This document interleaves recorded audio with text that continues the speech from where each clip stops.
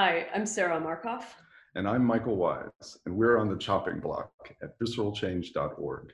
This is what we do. I don't have anything to say. No, wait, I'm nervous. Yeah. It's an easy listening station. You there right now? Why? You're listening to the chopping block. You're listening to the chopping block. You're listening to the chopping block One of them on the Visceral Change podcast. All right, everybody, we are back on the chopping block. Thank you all for tuning in as always in this brand new episode. We are here with some of my favorite people in the world, literally, because they are not in the United States as far as their profession goes, but they are sort of centered and based at the moment in the Netherlands. And so we are here with Sera Markoff and Michael Wise. Sera, you are a professor of theoretical high energy astrophysics. Is this correct? Okay, at the University of Amsterdam. Get it specific. I gotta get it specific, right? And Michael, you are the sort of general and scientific director of SRON in the Netherlands Institute of Space Research, correct? That's right. Among other things. So I don't want to limit that just to who you all are, but I just want folks to know who is in front of us. We have some of the brightest minds in the world, and I think we have some value to learn today and a lot of fantastic discussion. So first off, thank you all for joining us. My first question is, how much do you wish you were still in the United States right now with this leadership? Yeah, that's a tricky one. We don't. So maybe a bit of survivor's guilt. Okay. Yeah, I mean, look, all joking aside, living abroad as Americans is always hard. You miss your country, you miss your family, but you also see it from a distance, and it's hard to like what you see right now. Sure. And I think it's a good time to, draw attention to the fact there's a lot of misinformation. And believe it or not, like paying your taxes gives you things, and we get great healthcare, and there's, a lot of great education, a lot of benefits that we really have come to enjoy living in Europe that I kind of wish would be extended to the US, Yeah, oh yeah. And, my short time abroad, I've seen that. There was a point in time where, being American nationally had a different effect on the people you were interacting with, but now it feels like it's almost like a negative, almost. It goes up and down. I lived in Germany under the Bush years, and that was a real up and down, right? Because it was kind of down. And then 9/11 happened. I was living in Germany when that happened. And then we went up for a bit because everyone felt really sympathetic. Sure. And kind of didn't do too well with using that sympathy. And we went down again. Right. Yeah. And then under Obama, we were doing very good internationally. Sure. I mean, the esteem that people have for the U.S. went way up. And now we're, so it kind of goes in this cycle. Yeah. It's interesting. It's interesting when you think of it that way, and when you're confined really for whatever reason to just the United States, you don't get to have that rich perspective, which is super helpful. So let's jump right into it. So I did some research on just the nature of astrophysics, right? And the overall sciences in the US. And, Kentucky is by and large nowhere to be found. So, and Minnesota does a little bit better, but it doesn't average as a whole in the top, right? So my first question is, yeah. They're really good at milk and butter technology. So my first question is, seeing as how the two of you hail from each state respectively, tell us a little bit about your journey to the sciences, and in particular astrophysics, given your locale and how you came up. You want to take that one first? Oh, sure. Yeah, I mean, I think it was a little bit of a random walk. It wasn't a preordained thing by any means for me. I didn't grow up in a scientific family with a lot of exposure to that stuff.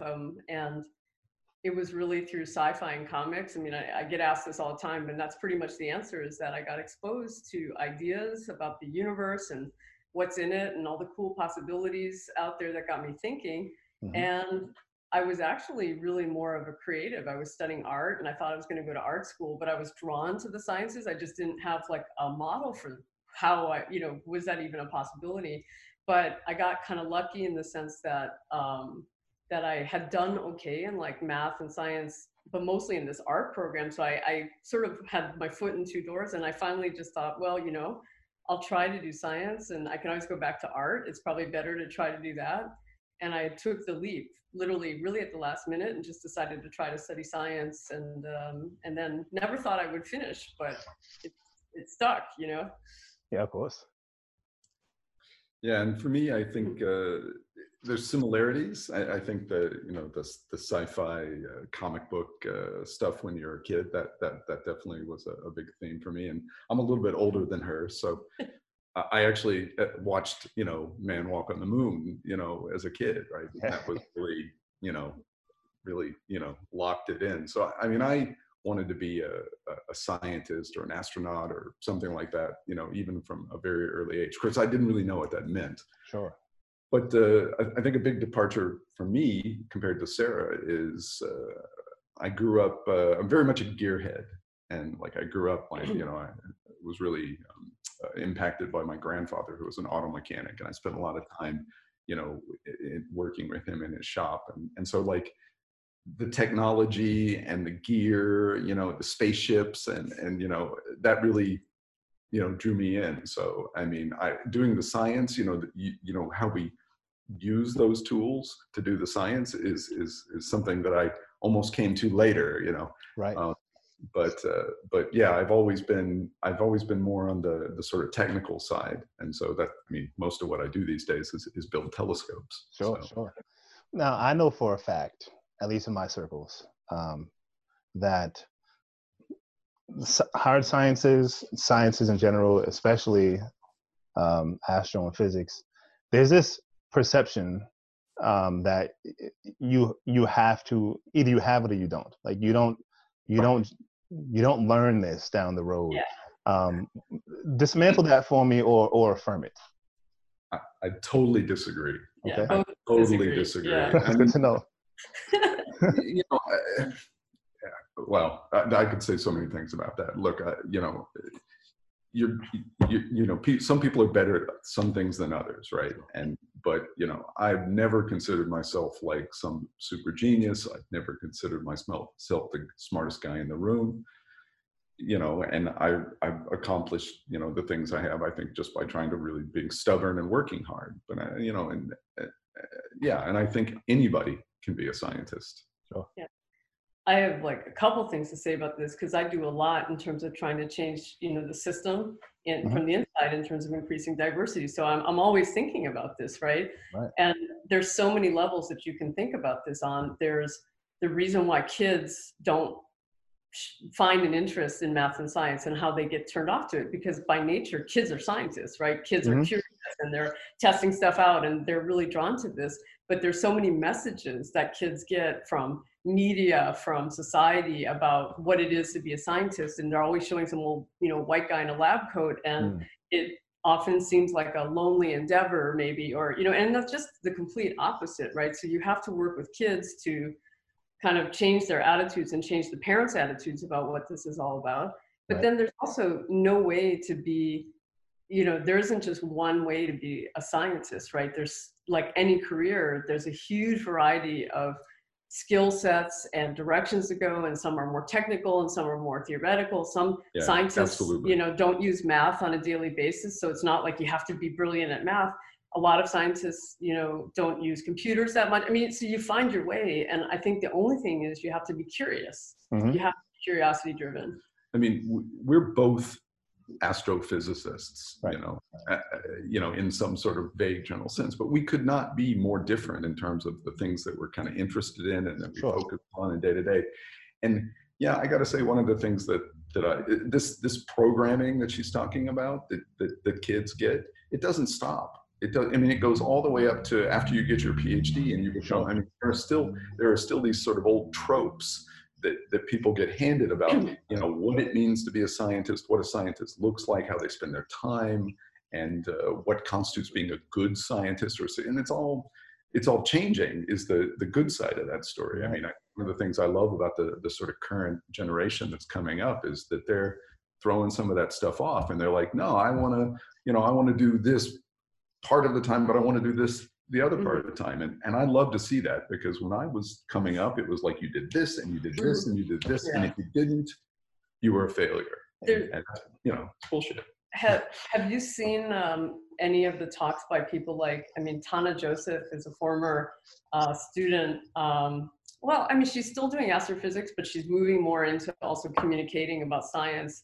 And she's from South Africa originally, and she's a woman of color. And she's talking about, you know, how science kind of became the way it is and the scientific method. And it's part of this conversation about decolonizing science, right? That can mean a lot of different things.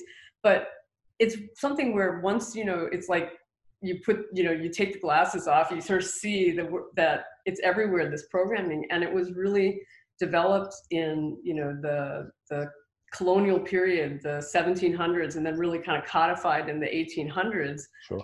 This idea that science as it is was set up by men of leisure, you know, wealthy upper class guys who lived in castles and had time and money to, you know, mess around with, you know, their labs, and just, it was like a hobby.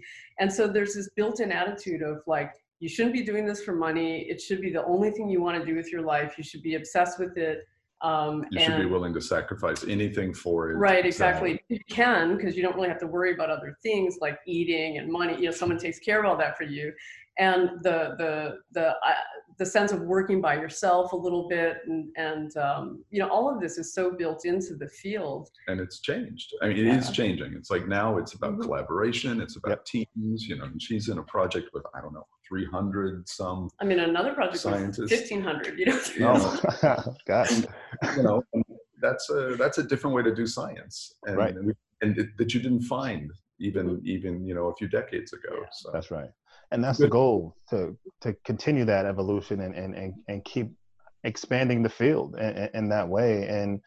And hopefully we have some folks who have agency in terms of access to power and change who are more open to that than not. So we can actually maybe see some real concrete changes in our lifetimes. And Sera, you started talking a little bit about DEI. So I kind of want to jump to you and ask you a specific question in terms of that. I can only imagine the journey for a woman going into the sciences, STEM, anywhere in this particular field. I'd be interested to know sort of what was or what is your entry point in the work of DEI specifically in the field of astro. You know, when did you maybe start picking it up? What activated you? Was it a personal experience? Things of that nature. Yeah, it's interesting, right? Like, I think I was oblivious to a lot of stuff. I think coming into it, I just thought things were the way it was. I mean, I was obviously one of the few women. When I studied physics, I mean, I was one of 10%. And it's changed now that in the US, it's more like probably one of, I think it's like 30% now. It's gotten better at the bachelor's level, but it was about 10% where I was at. And then when I moved up the ladder, even to grad school, I was the only girl pretty much, you know, in this program. And I've always been used to that. So, you know, I didn't question it. I didn't think a lot about it. And I think that when you talk to a lot of people, you get to a certain age where you look back and you start to realize like, oh, that was discrimination, or that was sexist, or whatever. And I didn't really twig to a lot of that as it was happening, except for a few very, very, you know, obvious cases that did happen. But most of the time it was just kind of like do my thing. And then, you know, as I got higher up the ladder, you know, I started to see more of this unfairness and inequity. And it wasn't necessarily so much happening to me as just everything around me and thinking about it.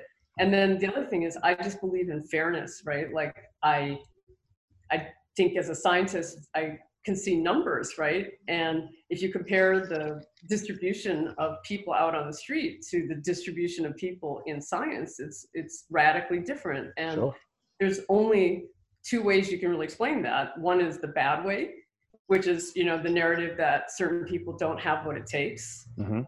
You will still hear people saying that, but that is really being phased out, you know, because I think there's nothing to support that. Right. And then there's the obviously there's something in the system. There's gatekeeping. There's all sorts of, you know, stuff going on that has to be changed. And so I don't know, like I just started wherever I could trying to, you know, I think one of the things you have to keep in mind is you can't change everything. You have to try to do stuff at the level that you have some access or power, right? So that's right. You know, trying to kind of, I can't think of the word now, but like I'm a little bit of a like rabble rouser, you know, like trying to fight the system. Right. So sitting with that really quickly, you know, so research shows that the sort of the whitest field, at least in the United States, is actually law. Wow, I didn't know. Yeah, yeah, interesting, right? But astronomy and physics isn't too far behind it. It's not number one. Not quite sure if it's number two, but it's worth the discussion. Extremely. So knowing this, right, and knowing you're the rabble-rouser type of person you are, and having this lens of oppression that sort of maybe guides your work in DEI, let me see. How have you found people to consider this discrepancy, and how have you found them to be when confronted with some of this urgency to maybe change as a field? Well, I think the last few years has really opened things up. The conversations are finally being had, which for a long time they weren't. I have to preface this by saying, of course, I've been in the Netherlands for 15 years. Of course. And the Netherlands are kind of like always about 5 to 10 years behind the US. I mean, it takes in a lot of different ways, good or bad. But the discussion around diversity has been very challenging because the Dutch in particular, consider themselves like really non-racist, culturally open people. That's kind of the propaganda as well. And they are in some ways. Yeah, and there's not some in truth others. to it, of course. I mean, I always remind people, apartheid's a Dutch word, right? I mean, that was from Afrikaans, which was the Afrikaners were Dutch colonists, and so, that setup of like, we're cool, everything's equal. You can be an immigrant or Black or whatever, but just do it over there. That really extends to the European way of like dealing with stuff. And so up to the level that Michael, we'll talk about, I'm sure next, about even like within policy and our national funding agency, I would say we need to start moving beyond the gender thing and start looking at, race and socioeconomic status and all this kind of stuff. And they would literally just say, well, we don't really understand this, so we're just going to stick with gender because we're kind of comfortable with talking about that. And that was the thing that, so first you pushed on gender for a while. And I think that's the same in the US, that it was a gender discussion, but it opened up here much earlier to starting to talk about race. And so it really depends on where you are having this topic discussed. I think in the States, people really recognize that this is a big problem, and there's been a lot of actions and from the government level, down to grassroots, there's a lot of stuff going on. And I've been mainly just trying to port stuff over, best practice that I can port over and say, like, we can change it a little bit and apply it here, right? Right. Yeah, and you make an interesting point about sort of the ways in which race discussions show up or disparities versus gender, and that is a question I do have, and that I want to come back to because I want to hear both of your perspectives on it. But Michael, I do want to ask you a specific question. So there's a July 8th article, right, from space.com. Sort of that went on to say that, and I'll quote, systemic racism is wholly pervasive in astrophysics. And it goes on to say that, quote, we need white males to speak up and call out any lack of diversity or inclusion, end quote. Now, you and I have had off the cuff sort of a very good conversation about workplace dynamics in terms of diversity and inclusion with respect to managing people.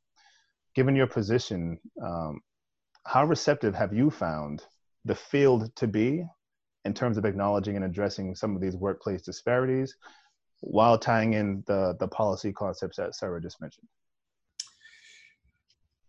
Yeah, that's a tricky one to answer. I wouldn't say resistant. Okay. That might be too strong a word, but at the policy, at the higher levels, I think, Sera put her finger on it, that they've been very focused on, again, and in my brain, I kind of want to make a distinction between what's going on in the field, what I see happening in the field in the US versus the Netherlands, because let's face it, it's very different. And, that's right. And the US is ahead of Europe in that sense.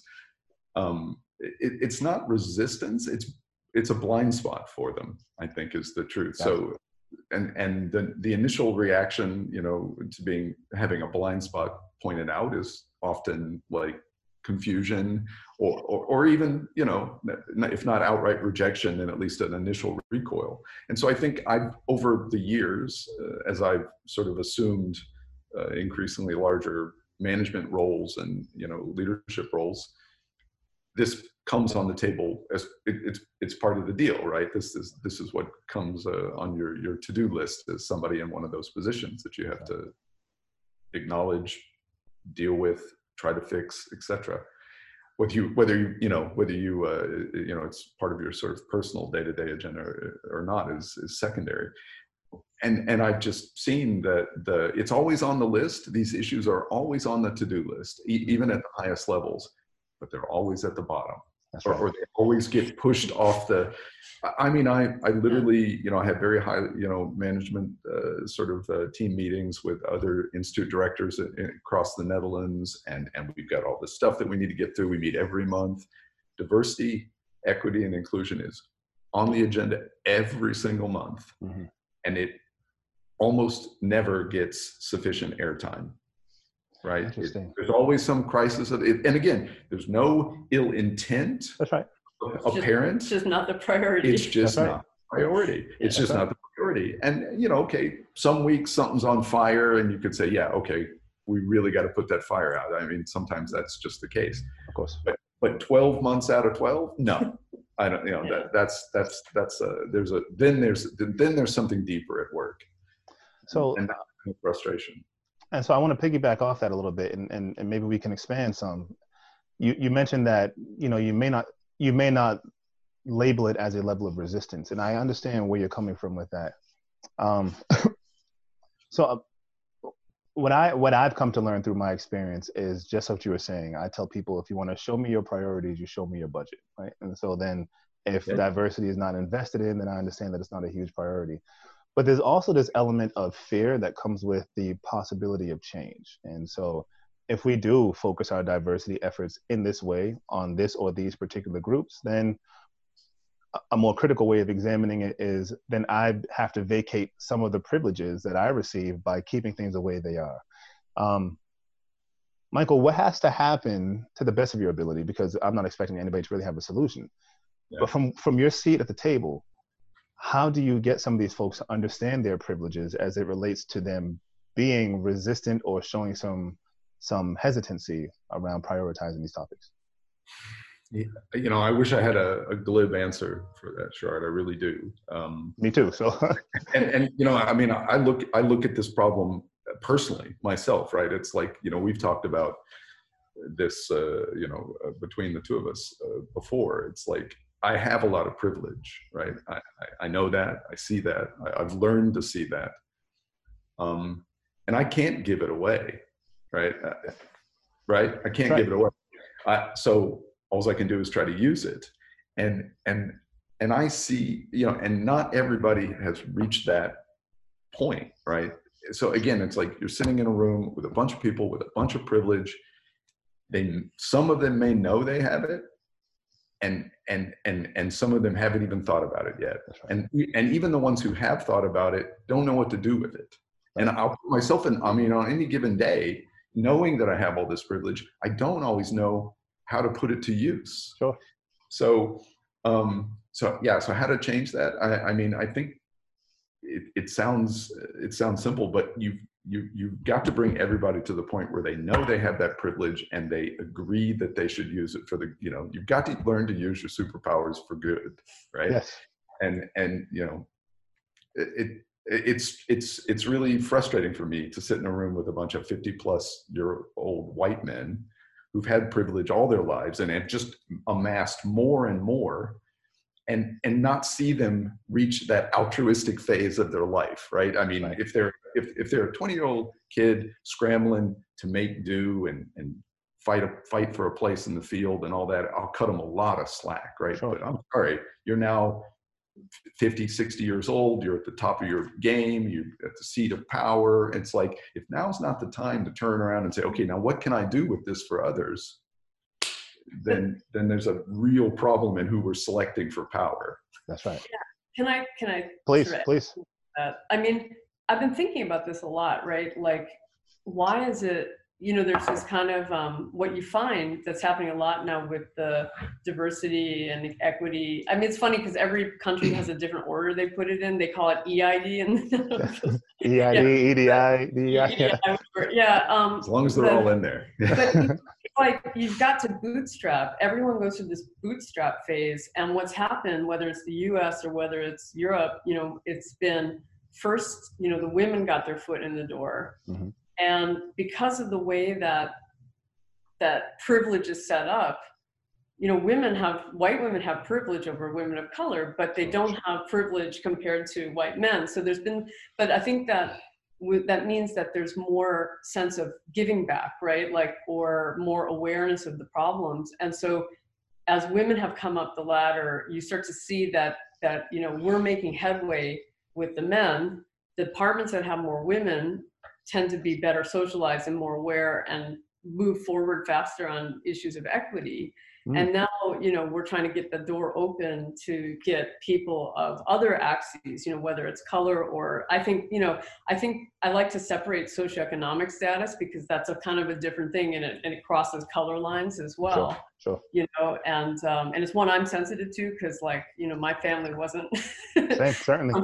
Yeah, so it's so I'm more sensitive than you might think as a white woman, and Mike as well. We're from more working classy kind of backgrounds. Right.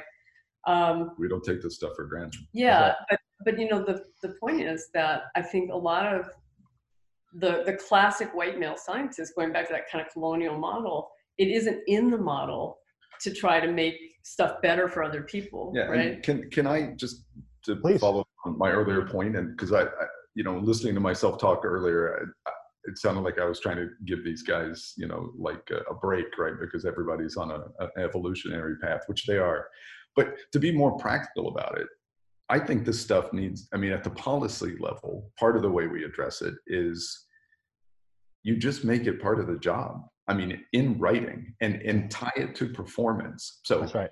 It's in the list when you're doing a job hire and you're selecting people for these positions. It's this is part of your job. There it is, right there, number 4. Mm-hmm.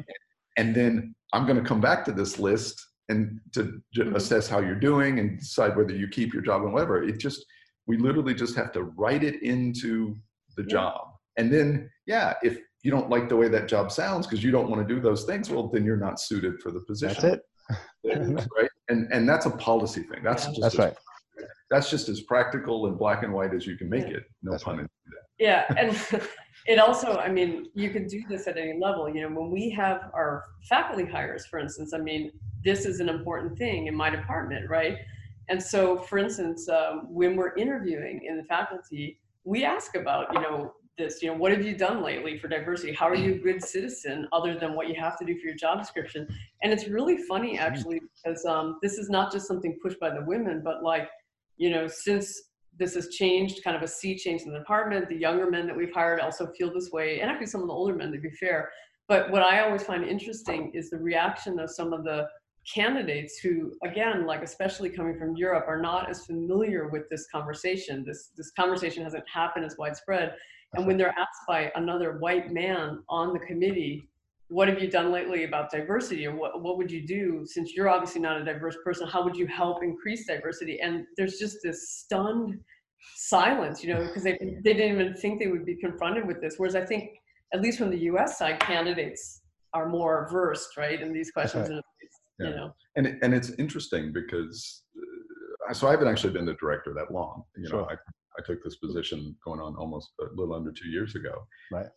But when I came in, one of the things that was put on my plate was to address gender diversity. Yeah. So it is actually written into my job description, and I am assessed on, hey, Michael, how's that going? Are you showing improvement? Which is great. The point of that comment is that this is great because I have every mandate I could hope for to take action, physical, concrete action, put my money where my mouth is, and so on and so forth. But what's not written into the job description is a broader definition of diversity. That's right. So that's right. There's progress to be made there, but yes, it's a step in the right direction. Right, and those are all wonderful points, and the heart of visceral change today, what we've evolved into is an organizational development sort of company consultancy that works exactly on that. The philosophy is that training and development workshops are part of the overall conversation. I mean, we can't really shift an entity if we're all believing very different things in terms of the path to diversity, equity, and inclusion. But the idea is just that, to how can we center your professional frameworks around diversity, equity, and inclusion, given everything you all just discussed and we all just talked about. So so with that, Sera, I want to come back to you, and I want to ask, well, I want to acknowledge first that, last summer I got to partner with you, and it was a fantastic experience, period. Advancing Theoretical Astrophysics, it was a summer school. And it was my first time abroad, so I checked off a lot of firsts. I got my passport finally stamped for the first time. I had my wedding ring on for the first time. There's a lot of things that the confluence was perfect, and so I'm grateful for you. For those who don't know what it is, tell people a little bit. So it's a two-parter for you. Tell people a little bit about what that was, and then talk about why you thought a diversity component was so important to the program. Yeah. Well, I mean, I think I can answer that in one shot, right? Because, I mean, it was from the start an idea that I wanted to, like you said, right, science, and especially the hard sciences, it's like pretty bad in terms of diversity in all axes, but, when it comes to race, it's even worse than gender. And it's also, like you said, I mean, at some point you just have to do something. And it does get tiring hearing people just going on and on about the problem without actually trying things out. And I tend to just prefer to try to do stuff or see how things work. And maybe it'll work, maybe it won't, but you try to figure out a path forward. So I had a grant, my research grant that I wrote. And in that grant, I actually said that I wanted to run a summer school program in my field, which is theoretical astrophysics. And now when you start to put words like theory in front of any kind of science, then you can just basically divide by 10 whatever diversity you have. Again, because of these stereotypes people have about theory means it's an inborn thing. You either have it or you don't. You gotta be, and that of course is crap, but this is it comes on both sides. There's gatekeeping and people self-select out, because they have, their imposter syndrome, or they feel like they're not smart enough. And so what I thought was I wanted to try to tackle the pipeline problem in my field, and I wanted to try to encourage a diverse group of younger people to stay in theory or consider theory. So we had a meeting actually with, now Enrico Ramirez Ruiz, and some other, the usual suspects like Nicole Lloyd-Ronning, and a bunch of us, we got together actually in Copenhagen to have a science meeting where we also wanted to talk about some diversity stuff as well. And it was really interesting because we said, we kept it to a very kind of small and trusted group. And it was the first meeting that I've ever been at where we were really open about like diversity as well. And the idea was every person before they gave their science talk would also give a bit of their background, right? Like how they got to this point. And it was extremely emotional. I mean, people like cried during, we were all like joking about passing the toilet paper around, but the idea of crying at a science meeting in front of your peers or like being vulnerable was just shocking, right? I mean, even when I talk about it, it's just like, oh my God, It was really crazy, but it had a huge impact on the young people there, seeing all the senior people who they put up on a pedestal, like be real. And also to each other, like, we discovered how many similarities we had, how many struggles, how many things. And so that was a really like transformative meeting, I think, for a lot of us. And we kind of created this group. And then the next step was like, let's do this summer school kind of thing. And I had already had that in my mind for years and had this budget. So that became the group that fed into being the teachers and the facilitators at the summer school. And then, and we're all in this kind of computational data science, theoretical astrophysics group. So that was the theme, the science theme. And it's very normal in our field to do these 2-week summer schools targeting usually students. But so we decided to pick students that were young enough, like they had to have a bachelor's degree in physics, because otherwise you can't really get too far with some of the material, but young enough to catch them, try to encourage them to stay in the field, maybe pursue a PhD, or get some slightly older students to just, create a network and stuff. That's right. And we had, and then I had enough budget. I went fundraising. Doing something like this is expensive, right? Yeah. Because if you really want to catch people from disadvantaged backgrounds as well, and I don't mean just underrepresented, but I mean we were looking globally at people in like war zones. Yes. You need to have money to fly them there. You need to put them up in the student dorms. You have to have food prepared, and the whole thing. Right. So I was really pleasantly surprised by how many people, how many groups, were willing to contribute on top of the grant, and we managed to get the budget together and bring people together. We had 50 spots, and we had over 250 applications, and Wow. our field is not that big. So the point is, right, if you could keep all those 50 young people in the field, that is a huge influx in my area. Yes. If you go to international astronomy conferences, there's maybe 5,000 people in the world at a certain professional level doing this stuff. So Right. it's not insignificant. And imagine if you could do it every year Yeah. instead of every 3 Right, years. right. Great, whatever. Right? What if all 250 of the people that Could have applied come, could have right? come? And That's if you right. just keep doing this, so it was a pilot, right? Wow. And then we wanted to try to mix the science topics with empowerment, diversity. That's where you came in, right? Because when you're bringing a group of people from all over the globe, you want to give them tools on, like, not just, in a negative way, but in a positive way, about like, you're going to encounter some issues, racism, discrimination, recognizing it, building empathy, because everybody in that group, as you saw, had really different backgrounds and experiences. And I have to say, it's been really amazing since, some of the students have now made it into PhD programs, or, they're finding their way in the world, but they stayed together as like a cohort. We created a group on Slack, they support each other. Great. And so we have to find models like this to just keep it going. The problem is it is expensive. So it comes back again to some government people have to put the money where their mouths are, and be committed to doing this stuff. But there are models that work, right? Right. Yeah. No. And you said a lot of profound things there, and it was an experience for me. There were, I don't know how many countries represented, but there were a good amount of countries represented, and like 25 or something. 25 or something like that, right? And yeah. For me, it was like, for me, realizing that, my philosophy is that social justice intersects with all that we do, and I'll take that with me to the grave. But when we talk about to what degree, right, that's what really backed me up, where, the person from this country is like, I hear you, but this isn't really applicable to us here. And this person like, same here. And I'm like, wow. So it gave me a new perspective that I carry into my work to this day. So it was a super humbling and enriching experience for me. You talked about the vulnerability, right? And I'll never forget this. It was the last workshop we had. I don't know who it was. I still see her in my head, but I don't know who she was. I don't have the name. We asked sort of why do we do these workshops? Why is this important? And she said, because before we're scientists, we're people.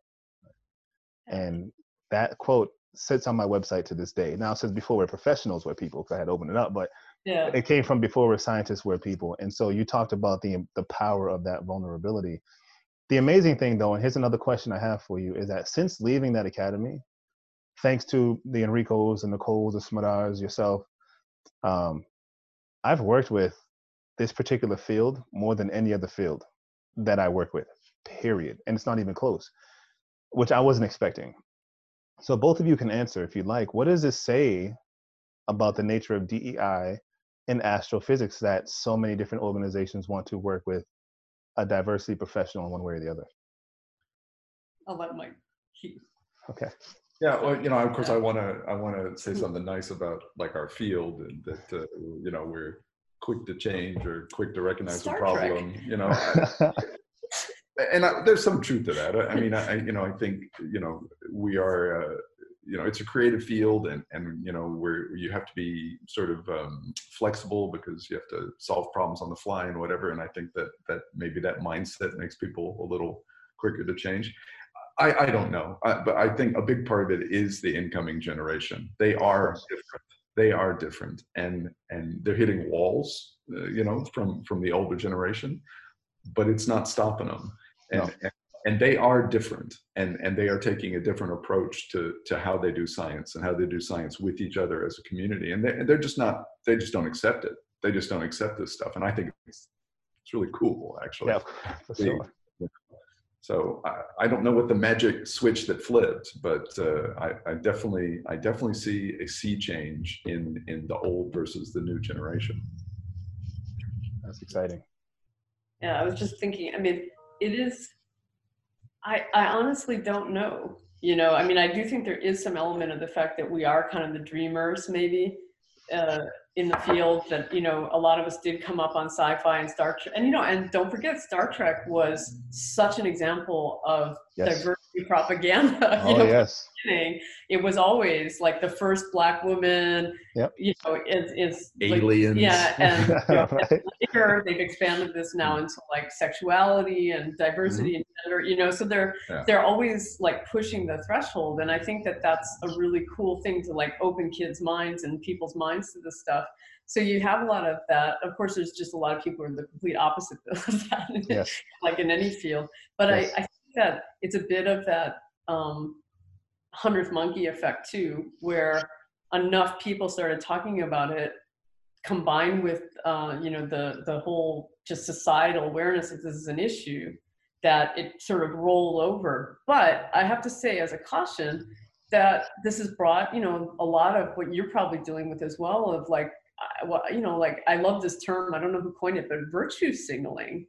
And I've never seen more of it than I have since George Floyd, right? And like the whole, and that can be harmful as well, right? Because everybody's waving a flag, but like, again, you have to come back to what are you actually doing about it, and not just, Yeah, and I said I wanted to say something nice about our field and give them some credit, but I feel like I have to do the opposite as well, because it's great if you see change happening in astronomy and in astrophysics. I like to think that I do see change as well. Yeah, sure. But I also know that there are these really deeply ingrained mythologies that hold us back. So I mean, I don't think that there's anything special about our field in that sense. I feel like this is a change that's happening in society, thankfully.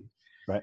And we're responding to it as a community, and maybe we could be responding faster if we weren't blinded by these ideas of the lone genius academic and the old guy in a lab and all that kind of crap we were talking about before. That's right. So I'm happy to see the change, and we got to give credit where credit is due, but I also don't think there's magic there. I feel like we're responding to a society change.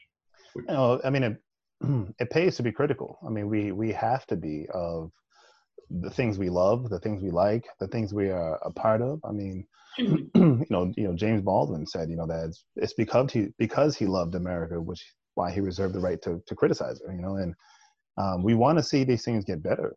And the longer we continue to ignore maybe some of these happenstances, the more we become part of the problem and the perpetuation of that silence. So I appreciate you searching for the nice thing to say, and then the nice thing coming out critically. I mean, that's for me, that's flattering. You know what I mean? I want to bounce back to you, Michael, actually. Yeah, sure.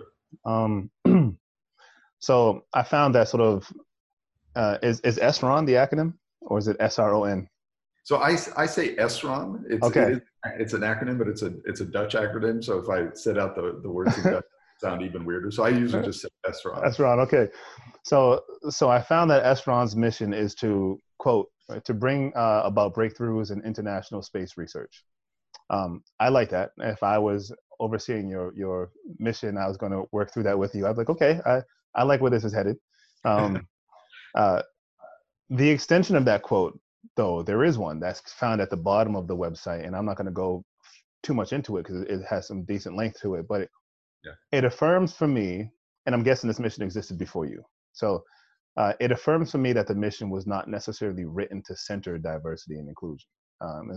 And one thing we try to do when we create mission statements or help folks create mission statements is to find ways to use certain language that allows you to play with diversity and inclusion. And that extension doesn't afford that. But the statement by itself does, if we consider the state of space and astrophysics, this idea of breaking through, right, creating breakthroughs. Yeah. So I wonder, Michael, if you think that there are any unique ways to look at that particular mission statement in order to highlight the importance of diversity and inclusion. So I actually love that mission statement because it is as vague as it can be. That's right. I mean, it's great, as you say. It's a great sort of high level, goal, but it's not specific. Which means how we do that, how we achieve those breakthroughs, what it means, what a breakthrough means, is up to us. We get to bring that. That definition. Exciting. And one of the things I like about my job is that while I get to be director, and I only get to be director for a while, I have some say. That's right. That comes back to what we were saying. It's like you've got privilege. How do you use it? When do you get a chance to use it? Well, this is part of the attractive aspect of a job like this is That's that right. you get to say how we achieve breakthroughs and what it means for the field. And it's not just about a Nobel Prize or some other big very concrete award like that. It can be as simple as when I took over as director, we had this many diverse staff, and when I left, we had more, right? That's right. So that's I mean that, and I don't think that's true just for my institute. I think that's true for the whole field. That's right. Just my focus is on our institute for the most part. Right. So I want to fire a question back at the both of you as we begin to close out this interview. I just want to double back one more time with the sort of gender versus racial component. And, that was something that I learned when I was there in my various discussions with other figureheads and leaders in their own right. It seems to be this negotiation of a either or and not a both and. And so what that does is sort of compromises women of color specifically when we start talking about, well, the issue is a woman's issue, not a race issue. But women of color fall into both categories if we consider intersectionality. I'd love to hear your perspectives, and this is just an open question, you could take it where you'd like, on sort of what this discussion means in the Netherlands when we start talking about race and its pushback with gender, we talk about gender and its pushback with race. Just it's open. I'm not guiding this particular question. I just want to know what does that mean for work, for life, for the balance, etc. So what does it mean for? What does it mean for the status of work and someone trying to apply for a job? What does it mean for the simple livelihood? Intersectionality. Yeah. That's right. Yeah. That's right. Oh, go ahead. I mean, yeah. Yeah, I mean that's I mean, you put your finger on the, what it means is that it's a tougher row to hoe, as they would say, in Kentucky. And that, I mean, that's true in the Netherlands or the US, right? Intersectionality brings additional challenges, right?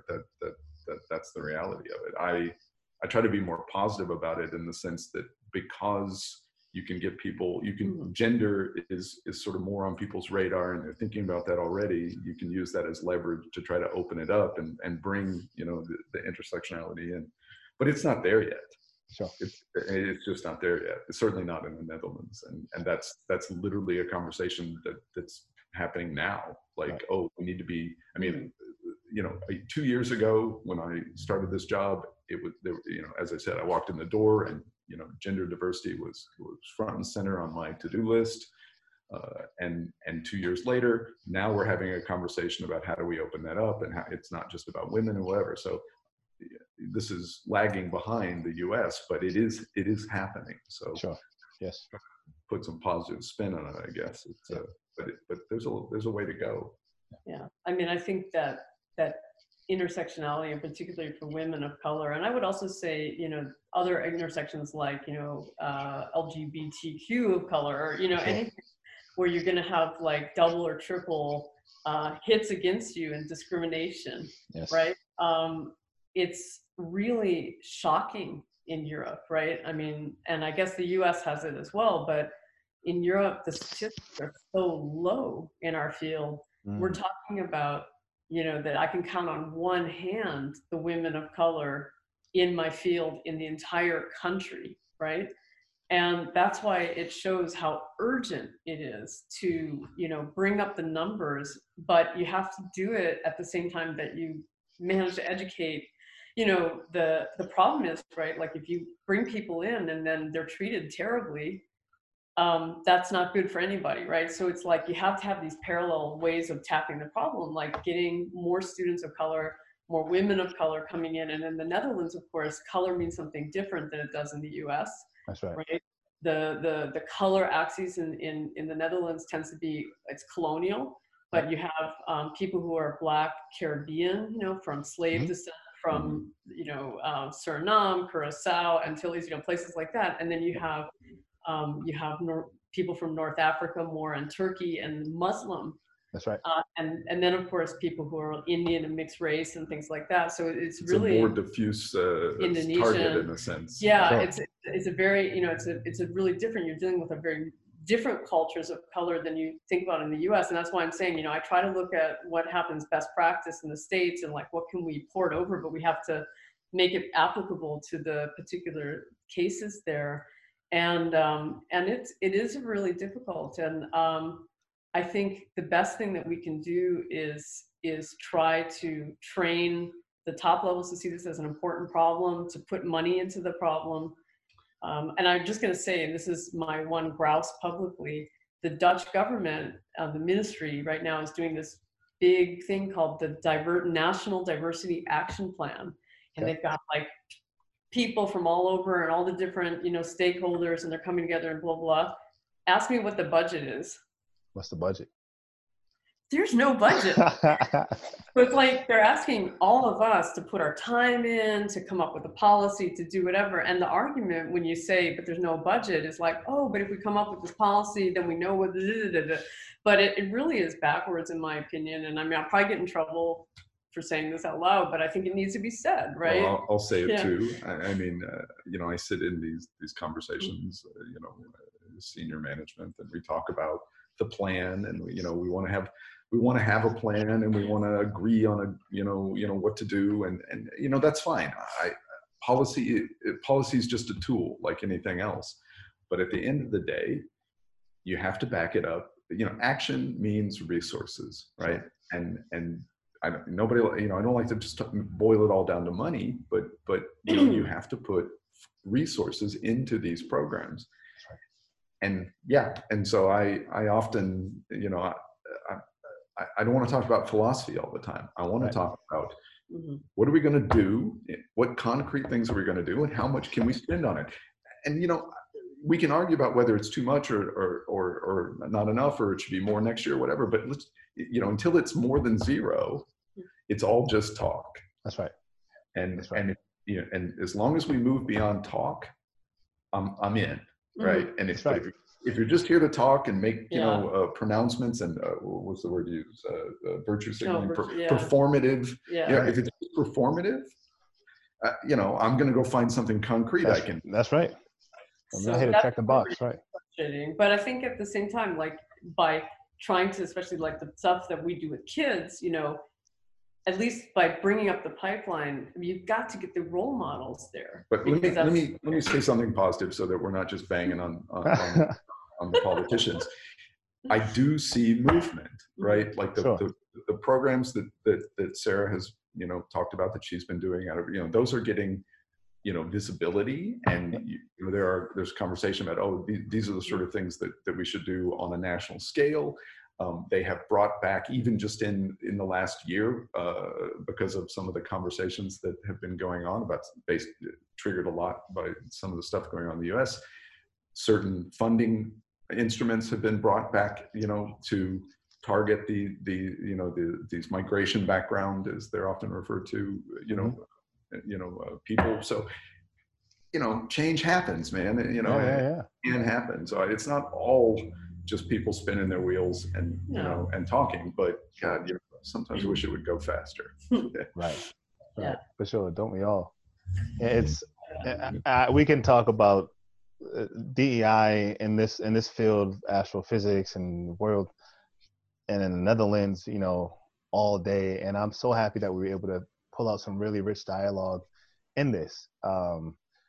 My last question for you all is, so you recognize where some of these disparities exist in the field. You've seen it firsthand, you've experienced it from various levels and various levels of intersectionality. So if you were to sort of write a letter, doesn't have to be in detail, to sort of the marginalized sort of astronomers and folks who want to work in physics who are coming up now, right? About what to expect or how to maybe trudge forward, what are some things you would say to them? I actually struggle with this a lot in the sense that, some things that have been happening haven't been pretty in our field recently. I mean, there's the good and the bad. And, I also think, as Mike was saying, he's right, the younger generation, I mean, we like, this was like, the expectation was like, you give it all up, you take any crap that's handed to you because you want the dream of being a scientist, right? And that's crazy, right? You're a person, you should have a life outside work, you should have all this stuff. And it is changing, but I sometimes struggle with, like, do I tell people that it's still gonna be a struggle? And, do you wanna follow your dream? And I think it is not gonna be easy. It's not easy to become a scientist, no matter what color or gender you are. Sure. In the sense that, I mean, I should take away the word scientist and just say maybe like academic in some sense, because it is still, a kind of a lifestyle that, is basically based on some monastic idea in some sense, right? Of working in a very, specific direction. And your life opens up a lot once you get past, as you know yourself very soon, Gerard, PhD level. You got to get past, it's like you sort of got to get your creds, and then there's a lot of possibilities, but up to the point of getting your credits, just like it's sort of what I often use the sports analogy, which I know is kind of because it doesn't work for everybody, but it's like you don't go to train for the Olympics and think it's going to be easy. And in some sense, it's like, if you set a goal for yourself, there's going to be some level of challenge. And I just try to tell people that challenge isn't always bad and stress isn't always bad. Right. It's how much challenge and how much stress. And you have to find these boundaries for yourself that it doesn't become unhealthy. That's right. But change and growth come with, discomfort, right? In a lot of different ways. And I think, there's things that like you're gonna face if you're a woman, if you're a person of color, if you're a woman of color, if you're LGBT of color, these are just undeniable. I think that the keeping your eye on the dream, right, and like thinking about the amazing things that you can do with your life, the creativity and the ability to change stuff and make the field better, is in itself like really fulfilling. So it's like you just have to put the time in. And there are going to be difficult times, I think, like, and for anybody, but maybe that is what gets us all through. Like, I mean, I know that's what's gotten me through, is like on my work days, it is still thinking about like the cool stuff, right? Whether it's the science or the people. That's right. That keeps me wanting to do this. That's right. Yeah, I'm not sure what to add to that. I mean, I think we froze. Are you still there, man? I'm still here. Yeah, I can still hear you. I think I saw you froze on my end too. Thought we okay, there we go. We're good. Oh, there it goes. Oh, yeah, sorry, man. Our internet like froze. So we froze there for a second. Yeah, I'm not sure what to add to Sera's comment. I mean, and to be very blunt, I feel like in a way I'm the last person to give advice to somebody from more marginalized background. But so, I mean, the advice the thing I would say to them, I would say to anybody, which is that, it's It's not an easy road. Sure. You shouldn't expect it to be, but you shouldn't also expect it to be harder than it need be. I mean, you know, it's not supposed to be suffering, and you know, you're not, you know, this idea that you have to go through some hazing, academic hazing to read, you know, that's not what it's supposed to be. So don't accept that. Right. I would tell them to build their network of their peers, because nobody gets out, you know, of this stuff by themselves. That's right. You know, we got here through, you know, there's an army of people standing behind us that helped us along every step of the way. That's right. And you need to put that team together. And, you know, I stay in this field. I have stayed in this field because of the connections and the people I have and that I've picked up along the way. That's right. And you need that. So, you know, look for those allies. And I don't just mean, you know, in the diversity sense, I just mean look for your team. Of course. Yes. And actually, maybe just one other thing I would add to remind me that, I mean, I think one of the things that I've noticed as I've become more of a mentor, you know, as I've grown up, right, and start mentoring younger people, is that people who need mentoring the most are the ones least often to seek it out or ask for it, right? Because, you know, either you think you don't deserve it or somebody wouldn't give it to you. And I've seen this time and time again.